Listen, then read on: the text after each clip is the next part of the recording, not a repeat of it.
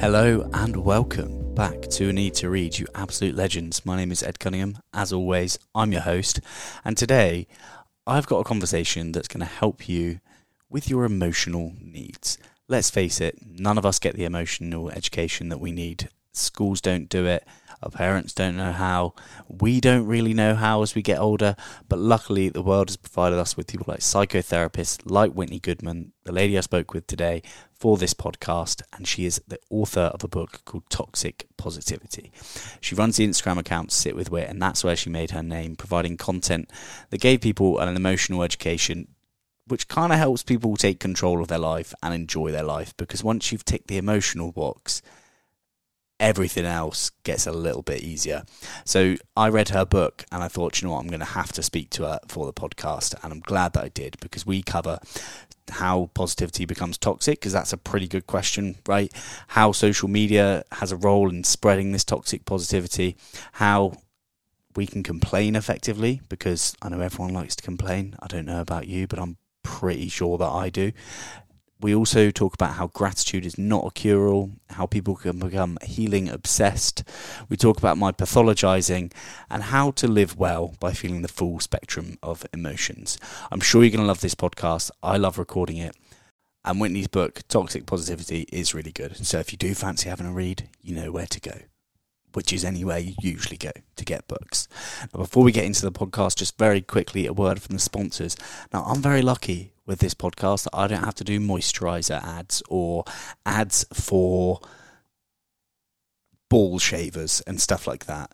Maybe in the future, let's not rule it out, but currently the sponsor of this podcast are BetterHelp and Athletic Greens. Two things I stand fully behind.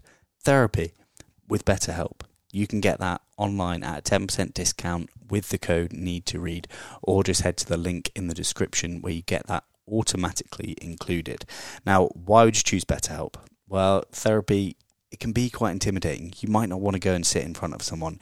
You might need to make it work around your lifestyle, and having it done on the computer is a really convenient way of doing that. And it just so happens to be cheaper than your standard counselling. So, if you were thinking about therapy and you want to get yourself an emotional education with your own personalised therapist, which will be matched to your own needs, once you've completed the application, of course, just head to betterhelp.com/a need to read. And like I say, you get 10% off your first month of online therapy. And if you've been listening to me at all ever, you know that I think therapy has changed my life. So, of course, happy to share that. Now, as well, Athletic Greens, all the information for that is in the description of the episode. It is something I've been taking for 2 years and I absolutely love it. My diet's never that great. I don't get everything that I need from my diet. So Athletic Greens is pretty much my nutritional insurance. It's got 75 vitamins, minerals and whole food sourced ingredients. And they're pretty much made for anyone with their AG1 formula. They've adapted it and changed it 53 times since inception. So they really give a shit about making this stuff as good as possible. The link for that is in the description of the episode. It is athleticgreens.com/a need to read.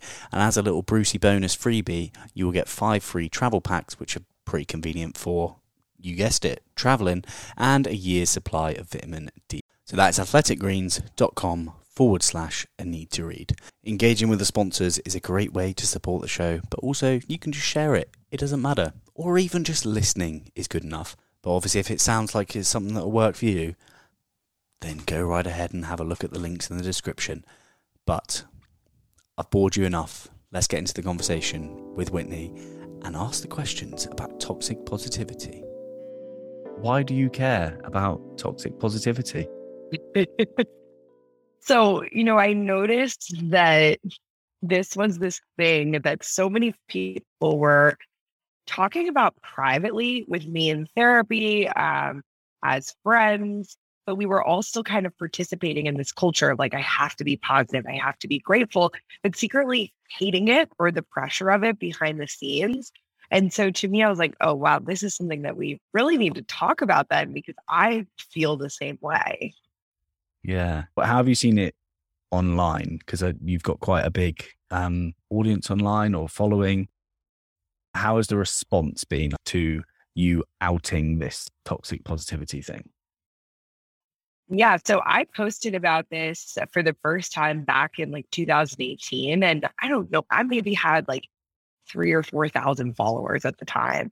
And this was my first post that really like went, I guess, viral for my small account and really built my following. And the response was so polarizing, which again to me was like, okay, we have to keep talking about this, where people were either like toxic positivity, that's the stupidest thing I've ever heard. It's not possible for positivity to be toxic, like you're crazy, whatever. And then I saw people being like, wow, I've really been looking for a way to describe this, or this is something I've felt my whole life. Like, thank you for putting words to this feeling. And I feel like now more people are kind of getting it, but I still, of course, get those people that are like, I manifest anything I want, positive vibes only, and they're just never going to agree with me. So, yeah, I envy those people sometimes. me too. I wish I could live like that. Like, just they must feel so light all the time. It would be perfect. But when then does positivity become toxic? Because those people, like, they are quite nice to be around sometimes, but obviously there are examples where they're not so good. You don't want them around. Exactly. So positivity is not inherently toxic. It's actually a good thing a lot of the time, like you mentioned. It becomes toxic when we use it at the wrong time with the wrong people and the wrong topic. And I think the topics and the timing are really what's so important when we're not considering like our audience and what they might need at that moment. Yeah, for sure. Do you think there's like a cross-cultural thing? Because I would say that this is quite an Americanized thing, like toxic positivity, but it's bled over to England quite a lot. We have an old reputation that no longer necessarily sits with the Brits of being like quite stoic and quite like stiff upper lip. Whereas across the pond and the further west you go, like it does seem to be a little bit more positive. Like going to a coffee shop in America, people want to know how you are. Go to a coffee shop in England, people are like, the fuck do you want, mate? It's so interesting because I think it is definitely a very stereotypical American thing of like, we have the right to the pursuit of happiness. This is built into our nation's, beliefs and all of that. But what I've noticed in just writing this book and putting it out there, now I think it's translated into like 13 or 14 languages. Oh, congrats. Thank you. It's definitely something that has crossed borders. And to me, I think a lot of that has to do with social media. We're able to view what is popular, new, or interesting in other cultures. And Americans have a way of thinking that what we're doing is the best, or, we're putting it out there through Hollywood, et cetera, that I think it's easy to learn about it now and kind of replicate it. And you actually touched on in your book about how toxic positivity had its impacts on Black Lives Matter, like early in the pandemic last year, 2020, year before last, sorry. How has that manifest then? Because I saw a meme once and it was like, maybe you manifested it. Maybe it's white privilege. Yes. It's lived in my head rent free. But most of my audience, I'm assuming I've got a predominantly white audience, right? But how then can they spot toxic positivity in their response to racism? Right. So we saw a lot of this, especially on social media. And what that looks like is that it's very dismissive and kind of telling someone that their lived experience isn't really that bad, or that there's a very simple fix to it. And the way that I usually see this coming out is like, can't we all just love each other? I don't see color. Can't we all just get along? Or I just want peace. Like these really nice, well-intentioned sayings that I think to the other person kind of make it sound like, wow, you don't realize how bad this is. You want me to use a very simple solution for a very complex problem. And it kind of feels like you're just trying to shut someone up. And that happens in different parts of people's lives, right? With toxic positivity, it's one of those things that's just kind of, whether on purpose or not, you kind of shut down the feelings of another person, right? Yeah, that's like what is inherently toxic about toxic positivity, I think, is that it's dismissive. It shuts down the conversation and it makes the other person or yourself doubt your experience to some degree of like, okay, I should just be happy. It's not that bad. Yeah, yeah. It's one of those things like you spoke about it in the book, and we've already touched on it a little bit with like manifesting. It's tends to be quite pretty able-bodied white women who talk about this, and I obviously have to feel an immense amount of fear saying that because I am a straight white man, so I'm the devil, right? I shouldn't comment on stuff like that, but I can't help but feel it's just so ignorant to have this archetypal manifester who is going to make people feel bad about feeling bad. It doesn't make too much sense to me. And I sometimes want to take it upon myself to take them down, as it were, which really just means I want to like provide some information that will invalidate what they've just said. But I feel bad about it and I hold back. So what I'd say is like, is there a good way to navigate saying to someone like, hey, you're being disgustingly toxically positive here. Can you acknowledge the real world for a moment? Is there a good way to navigate that conversation? I'm trying to figure out how to do that with that crowd. I posted about manifestation and privilege yesterday, and I think this is the second time I've put this post up in the last 2 years. And people get so angry. I had someone accuse me of purposefully trying to lower people's vibrations to sell more books. And I was like, wow, that's a new one. So for some reason, and it is usually like white, wealthy women, people who have a lot of access to things. And I'm one of those people that's had access. And I think we have to call that out and be like, yes, I worked hard for my career. I got myself here, but I also had parents that helped me out, and I don't have student loan debt, and I didn't manifest all of that. I just got lucky.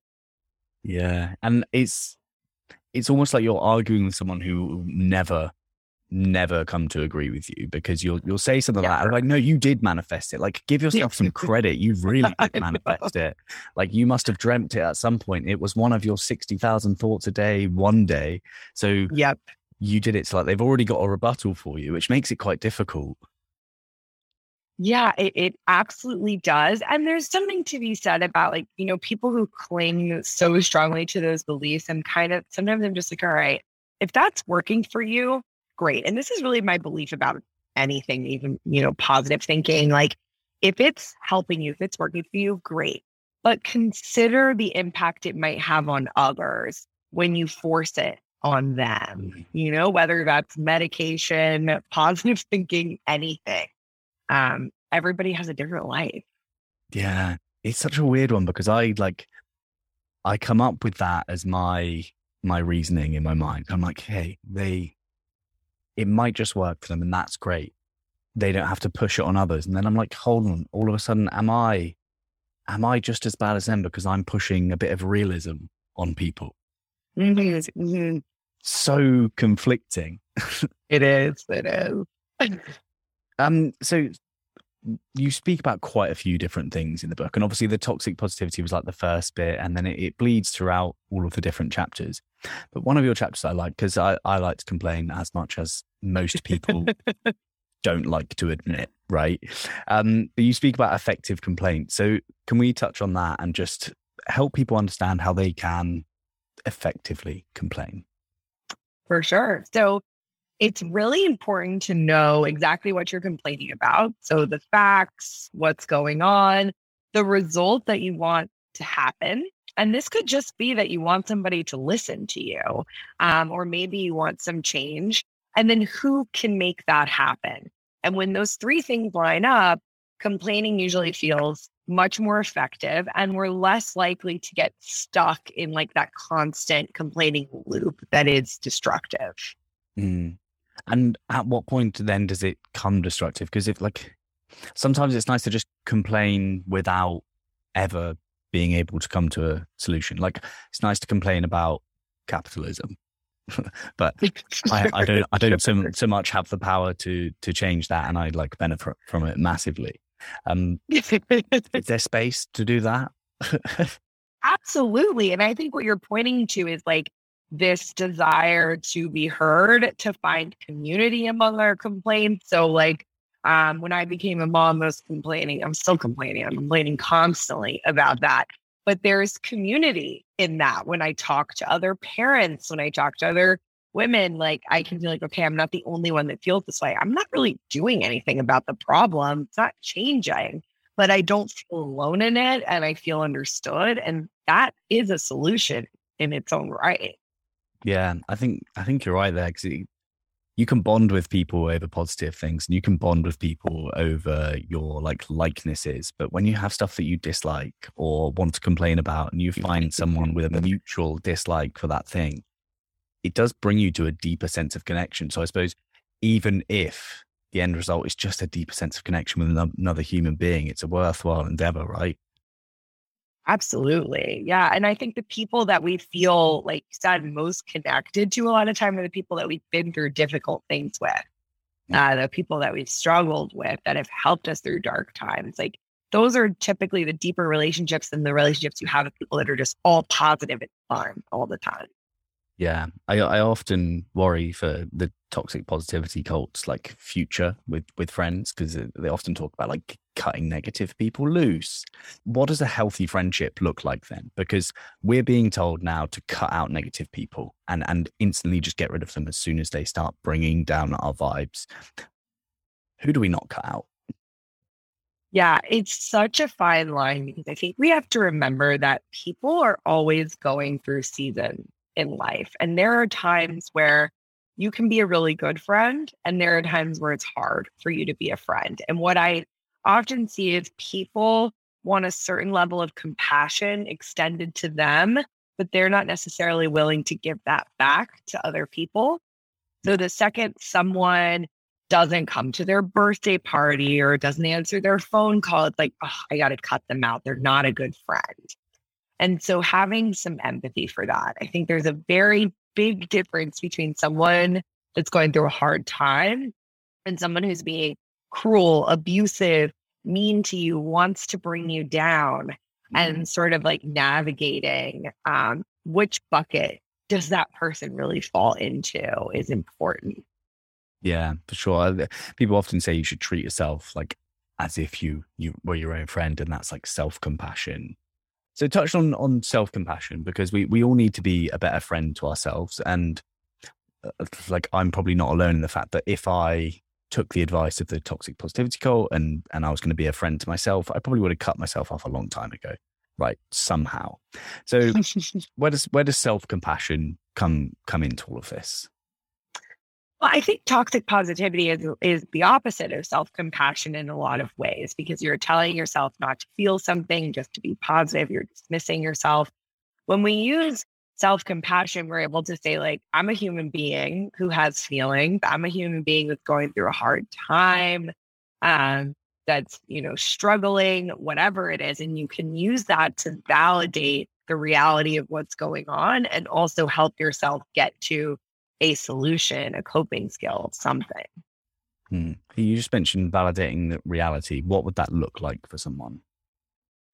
So I think whenever we're going through something difficult, whether that's like grief, loss, not doing well in some area of life, we're pushed to say like, but I should be grateful that I have this, or at least it's not that. And what I encourage people to do first is say like, this is hard. I'm going through a hard time. It's normal to be struggling right now. It would be kind of weird if I wasn't struggling with this. And going back to that, how would you talk to a friend? Would you be surprised that they were struggling? Would you beat them up for that? And from there, you can say, I'm going through a hard time and I have people to support me, and I have resources to help me get through this, and really hold space for both sides of the coin. Okay. So like in your internal argument, you're going with an and not a but. Would it work the same or different? Yeah. So the but sort of the way the language works with that is if you say like, I'm going through a hard time, but I have people to help me, it kind of negates the hard time. It's almost like But because I have this, it cancels out that. And I think using and it holds them both at the same like level. And you're able to say like both of these things are important, both of these things are true. Both of these things have validity to them. Yeah. Yeah, I really like that. I suppose it's like it's not, it doesn't have to be a conflicting position to have people who support you in your life and people who also want to be douchebags to you. Right. Yeah. All things can be true at once. Cool. Now I wanted to question you on something just about having a social media following. You don't look like you plaster your face all over it too much. Don't look like you're talking to the camera too much. It seems to be a place that you just give out information.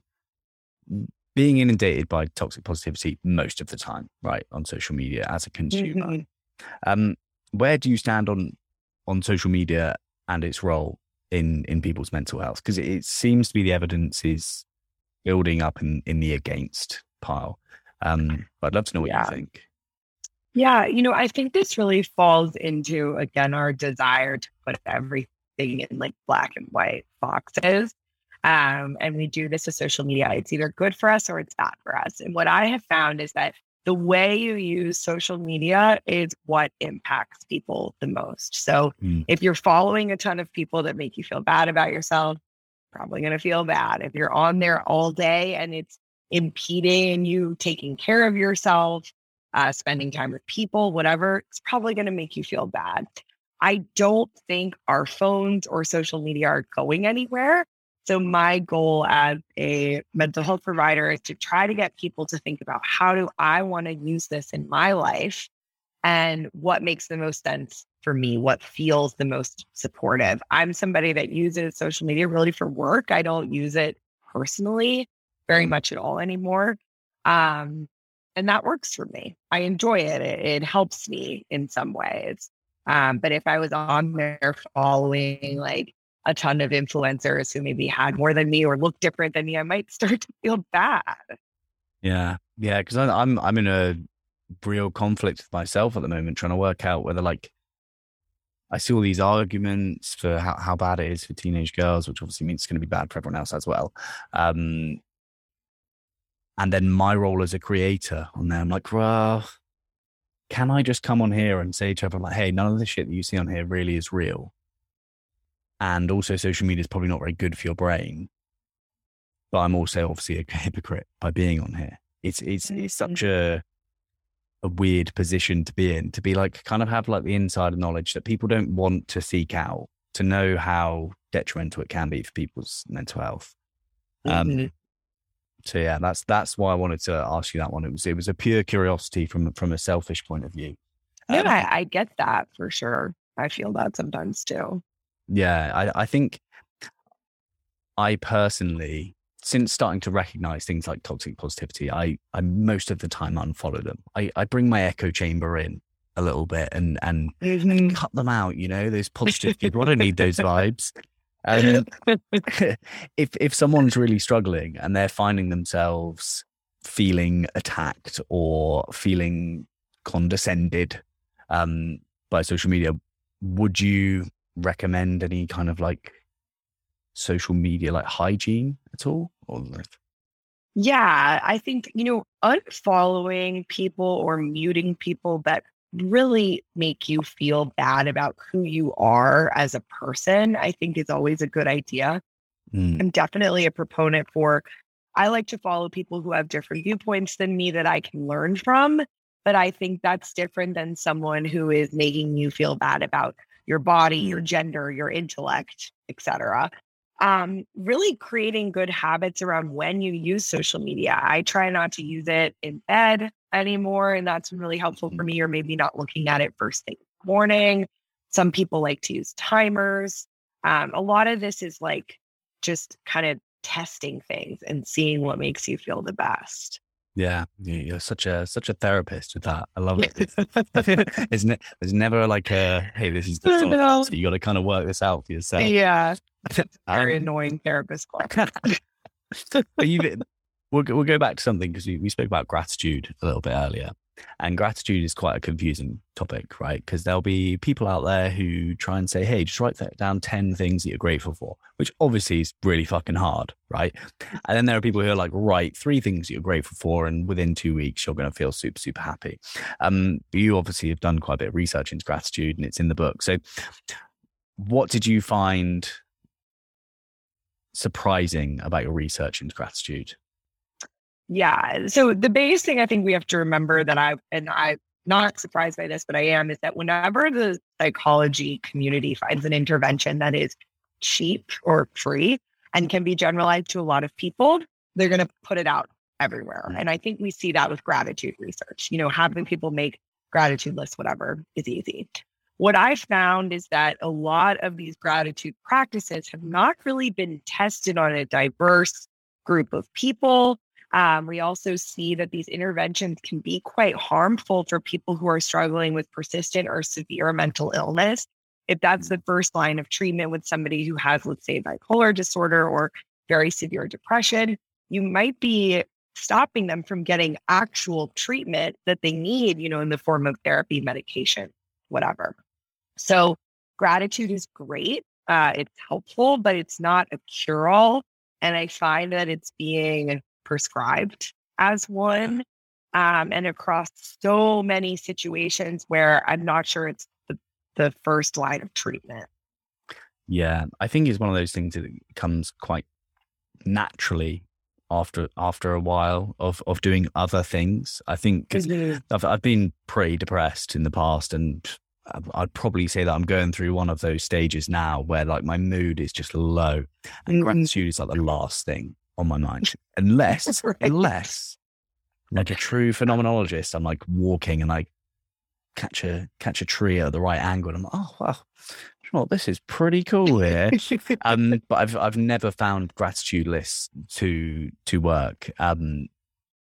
I think I'd seen Andrew Goodman. I don't know if you've come across stuff. When he was talking about gratitude, he talks about how people attach to gratitude in stories. And honestly, the most grateful I'd ever felt in my whole entire life was after I'd watched There Will Be Blood. You watched that film? It's a film about like the oil tycoons who are going around America, just moving people out of their homes and drilling in holes in the ground. And I was like, God, you know what? Thank God I'm not alive then, and that no one's trying to like dig up my home now. And I must have written thousands of things that I've been grateful for over the years.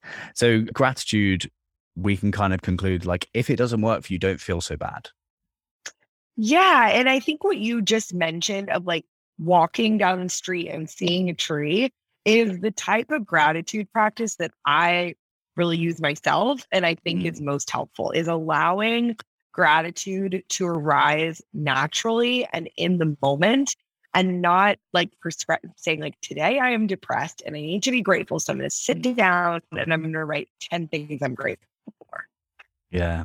Yeah. It's comforting to hear you say that that's like what you like, because you probably have this with all your clients. Like they just want that little bit of validation from you to like know that you think they're doing something right. And you touch on validation in the book, and you also touch on being healing obsessed. This is something I recognize in a few people that I know. And in an older version of me, I was so obsessed with like fixing all these different parts. So could you tell me what's the issue with being healing obsessed? Yeah, I've noticed this phenomenon, especially as therapists have become more popular on social media. And I know I contribute to this, that it's like whack-a-mole. There's so many things of like, do I have trauma? Do I have this? Do I have an attachment disorder? And these are real things, but we become fixated. And I think it's a way to not really ever have to sit with yourself. It's like exercise, dieting, whatever, of like, I'm going to do this next thing, and you're constantly making yourself a project that you can never really just like sit and enjoy life, because you're waiting to get to this next like plateau of feeling good. Yeah.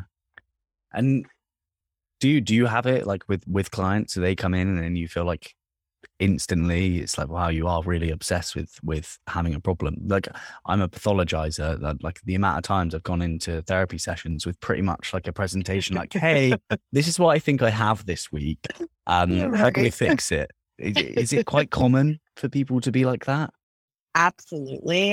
Especially among people who are, very productive, very active people, high achievers. I think it's easy to get swept up into this culture of like, wow, I didn't know there could be so many things to fix about myself. And I felt that way for a long time. I mean, it probably played into some of the reason why I became a therapist, if I'm being honest. Yeah, there is always that. There's always got to be a reason why someone became a therapist. And Right. it's never going to be just like, oh, they're kind and cool and they like helping people. Like, there's always going to be something. That's the reason you tell people, but yeah. it's not always the reason. And just about validation then, because like being healing obsessed, like you want validation at some point. You want to be told that you've got something that needs fixing. Where does validation come into people's like mental health journeys? Is it such an important thing to be given a label and to have your feelings like validated like that, or are there other ways to validate how you're feeling? I think it's a really fine line because I do see a lot of people who are really struggling with something, and maybe they go to the doctor or somebody and they're like, oh, that's normal. Like, I know after I had my child, I was really depressed and people just kept telling me it was normal. And I was like, I don't feel normal. So there's some validation there of like, this happens to a lot of people, but that doesn't necessarily mean that you should have to deal with it or that it's not a problem. But then on the flip side, I think there are people who are like, I feel anxious in the morning, or like sometimes I have these thoughts, and it's like, that's just being a human being. Like, you're not really suffering with anything. So it's such a spectrum. Yeah, it is a really broad spectrum. And I think social media has quite a lot to answer for in that realm, because there'll be posts like 7 signs that you might have BPD or 7 signs that you've got OCD. And it's just such like generalized statements. It's like, no, fucking please stop, because you're going to make people think that they are fucked. I know. It's like you have a heartbeat, like you might have schizophrenia. Like it's really scary. I always tell people like, really stay away from it. They're such clickbait. Yeah, it's a real shame because like, I don't know about you, but it's so easy to see what flies on social media, like what does really well. And you know that you could put a post up that's just like, happiness is a journey, not a destination. You know that you just get so many people just lapping up. It's like, how can we like en masse stop buying this shit? I know you've written a book to try and help with it, but do you have a hypothesis? Like how can we en masse be like, guys, stop falling for this, please? I'm really trying, and this content has not been popular for me, but I'm really trying to teach people how to be empowered consumers of wellness and self-help. And the biggest thing I think is when you look at something and it looks too good to be true, you're like, that sounds amazing. It would take away all my problems. It applies to every person in the world. That's a red flag of like, this can't be true then. If they're acting like it applies to everyone, maybe it's free or they're trying to sell you this product that's going to fix everything wrong with you. It's not real. Yeah. It's a shame because people have been falling for that for centuries, like the original like snake oil, right? Yep. Yeah. I'd read someone the other day. I don't know if you've read Gia Tolentino's book, Trick Mirror. Mm-mm. Really good book. It's like 7 essays on what's wrong with the world. It's great.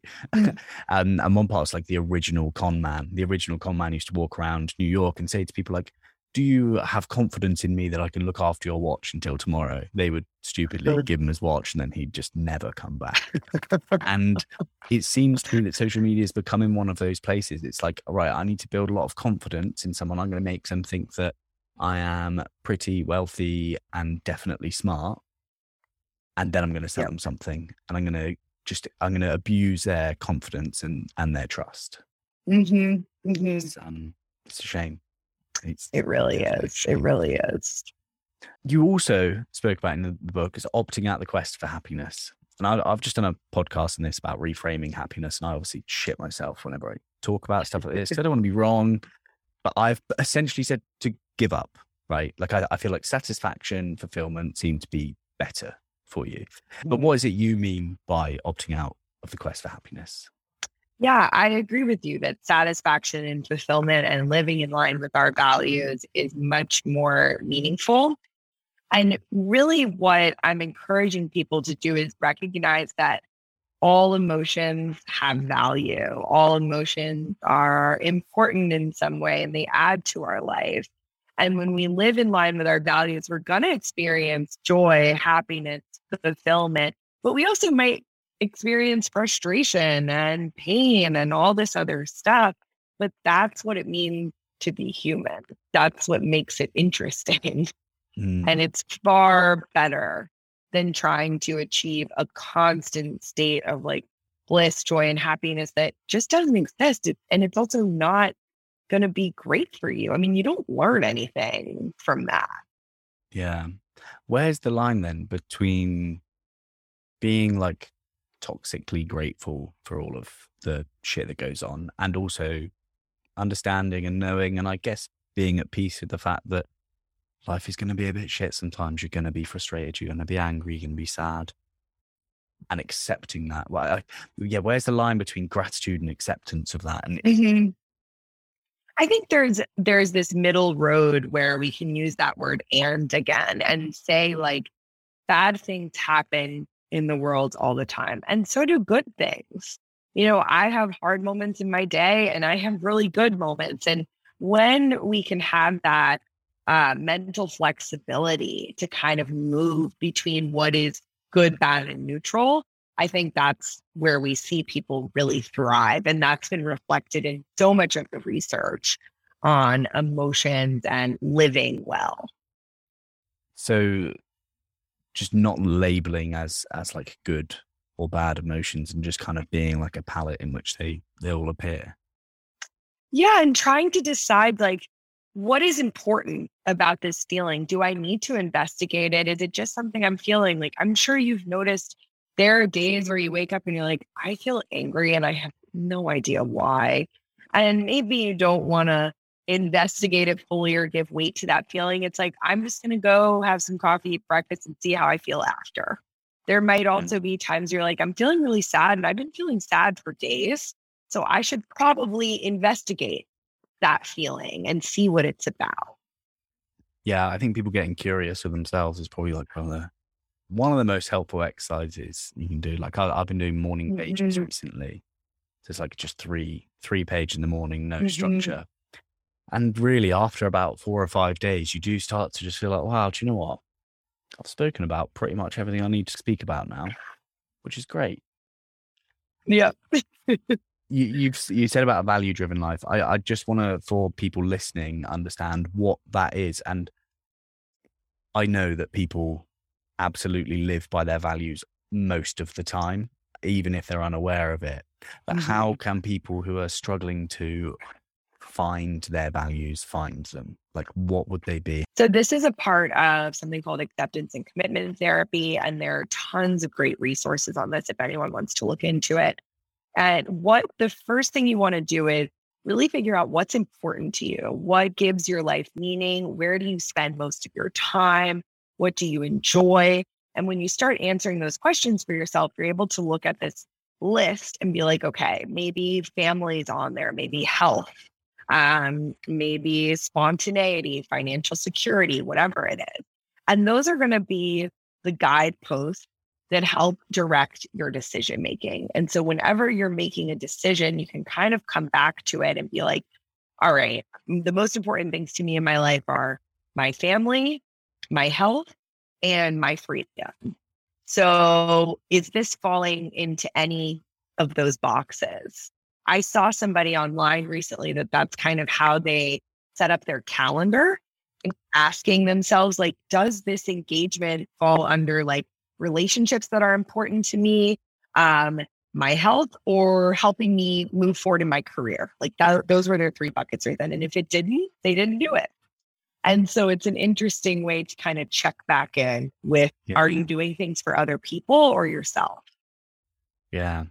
And then there's a fine line, I guess, there with like, if that's the only way you do your calendar on, Like there's got to be times when you're going to be called out of what you value, and it's one of those times that For like sure. help becomes like selfish help in a sense.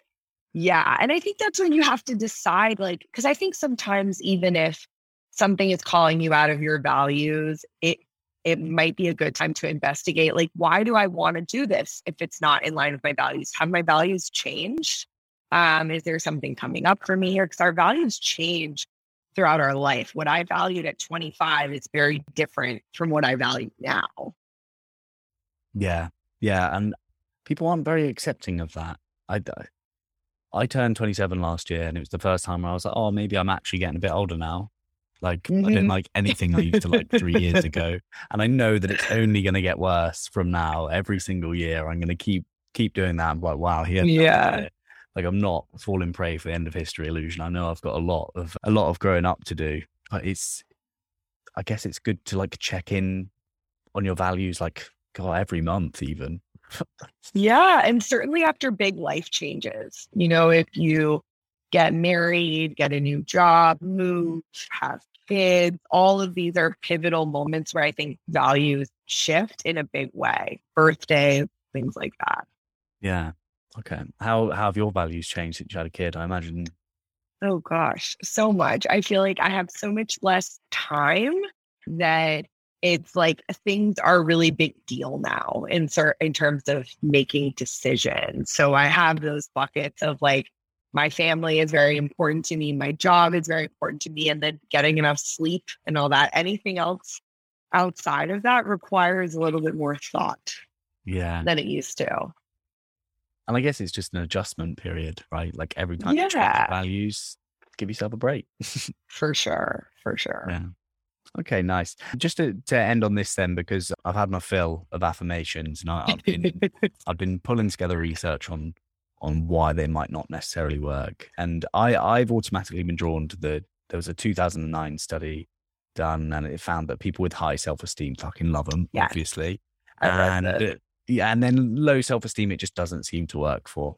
And I'm always concerned because I'm like, well, it seems to be that the low self-esteem individuals are more likely to be drawn to affirmations, because if you've already got high self-esteem, you already think you're worthy, lovable, and beyond. You don't need to tell yourself. Yeah. So Yeah. what else is there that I can add to my arsenal of studies and things to reference? Yeah. So every therapy training I've ever done has pretty much told me to use affirmations as a tool. So I was very shocked, like you are. So once I started reading more about this, that what I've discovered is affirmations work best when there's some type of flexibility involved and they feel true or possibly true for the person. So if you have low self-esteem and you feel like you don't like yourself, looking in the mirror and saying, I love myself every day is going to feel like a lie. Your brain's going to reject it. Trying to make it like, I am trying to love myself. I'm working on loving myself. I might be lovable can feel a lot more effective because it's not concrete, it's flexible, and it's something that you're working to believe. So I would definitely suggest people try changing their affirmations a little bit to that degree. Yeah, or like adding like an upward inflection at the end of every affirmation. Right. So like a question. Exactly. Ah, nice. Well, I am very glad that I came across your book, and I think it's one of those ones that's gonna people will be referencing it for a long time, because toxic positivity, I'm imagining, is only going to get worse, right? Before it gets any better. Have you changed your mind in anything since you've written the book? I have not. I think I've just started to double down. Nice. More. I wish I would have added more things to it. Well, conveniently, you can just write another one, eh? Exactly. All right, then. Amazing. So if people want to hear more from you, obviously your book, Toxic Positivity, is out now pretty much everywhere you can buy books. But where else can they hear you dismantling the lies of the world? Yes. So you can find me on social media at Sit with Wit. I also have a newsletter, like community launching on Substack, that's called Good Enough, Imperfect Wellness. And you can find that through my website or social media, sitwithwit.com. Oh, it's me again. I haven't completely gone. I just want to say thank you very much for listening to that episode. If you enjoyed it, please consider sharing. Other ways you can support the podcast, if you fancy it, is like signing up to my email list. I've got a new email list that I'm launching on Substack, and I'm going to do the transfer over of contacts very soon. There is a strong chance that I might be in your junk mailbox currently. I would just ask, if you're currently subscribed, just subscribe to this new one anyway, just in case I lose all of your details and then you never get an email from me ever again. Or, obviously, if you never want an email from me ever again, don't. It's absolutely fine. I am going to be working on my writing though, and putting some longer pieces over on Substack as well, and trying to create a bit more of a community vibe. So that is in the description of the episode if you fancy it. That's it. Love you, bye.